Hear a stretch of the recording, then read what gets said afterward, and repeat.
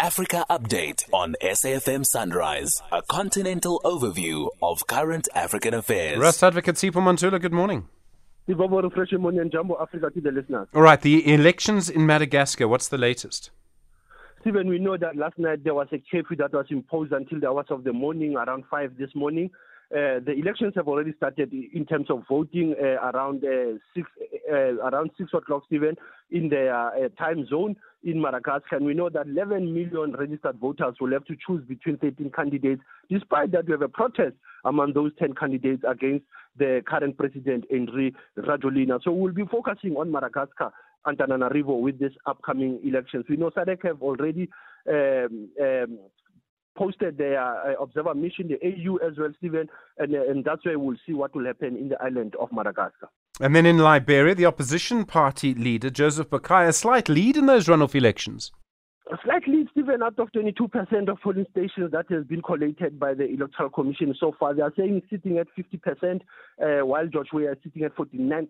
It's still neck to neck now, Stephen, because these are the tallied results that we see from Liberia. The first elections, by the way, Stephen, to be funded by its own government, not from the UN, not from the donors, and it's the country that has two civil wars between 1989 2003, and we'll never forget the Ebola epidemic of 2013 to 2016. So we hope Liberia will survive from this presidential runoff.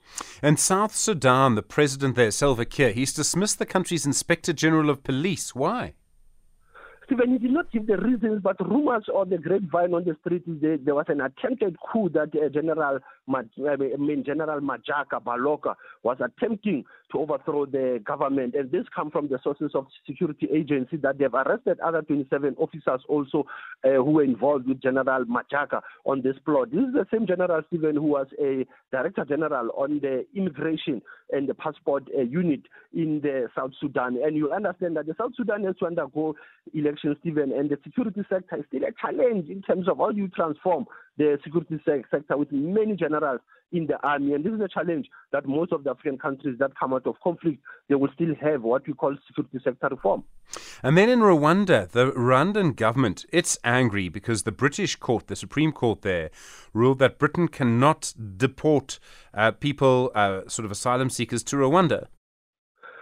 You know, Stephen, this is what we call the five-judge panel that has said that this controversial policy has what they called an international law at a real risk. And now the government of Rwanda coming out blazing yesterday, Stephen, that it is committed to its international obligation. It's got exemplary treatment of refugees, and at the same time, they don't understand why this ruling against them. Remember, there are many pounds, Stephen, that have been set aside for this mission of taking asylum seekers to Rwanda. But this has come out yesterday saying that Rwanda is not fit for purpose to have this policy being implemented in their country. Hence, they are angry with this British Supreme Court that has struck down this application. And then in our archives, you're taking us back to the 16th of November 2002.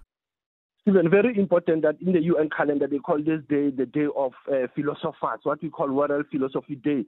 And important that one of our own, Professor Ramos, this morning will be engaging on the day of World Philosophy Day this morning between 10 and 12, addressing something that is very important, Stephen, about contesting justice with robots. He says that human beings are the biological machines, but ethics has fundamental doubt on the dominant current practice that is just to equate with proliferation of the machines since the rise of mechanization. So this is something about contesting justice with robots, Stephen. Don't know what Professor Ramos said as a philosopher. How will he unpack? Because this day is more about, Stephen, to present how the philosophers view the world with conflicts and issues of water, electricity, corruption, how they view the world. Hence, they are contesting justice with robots. Asante Sana SG, as we are still leading the conversation.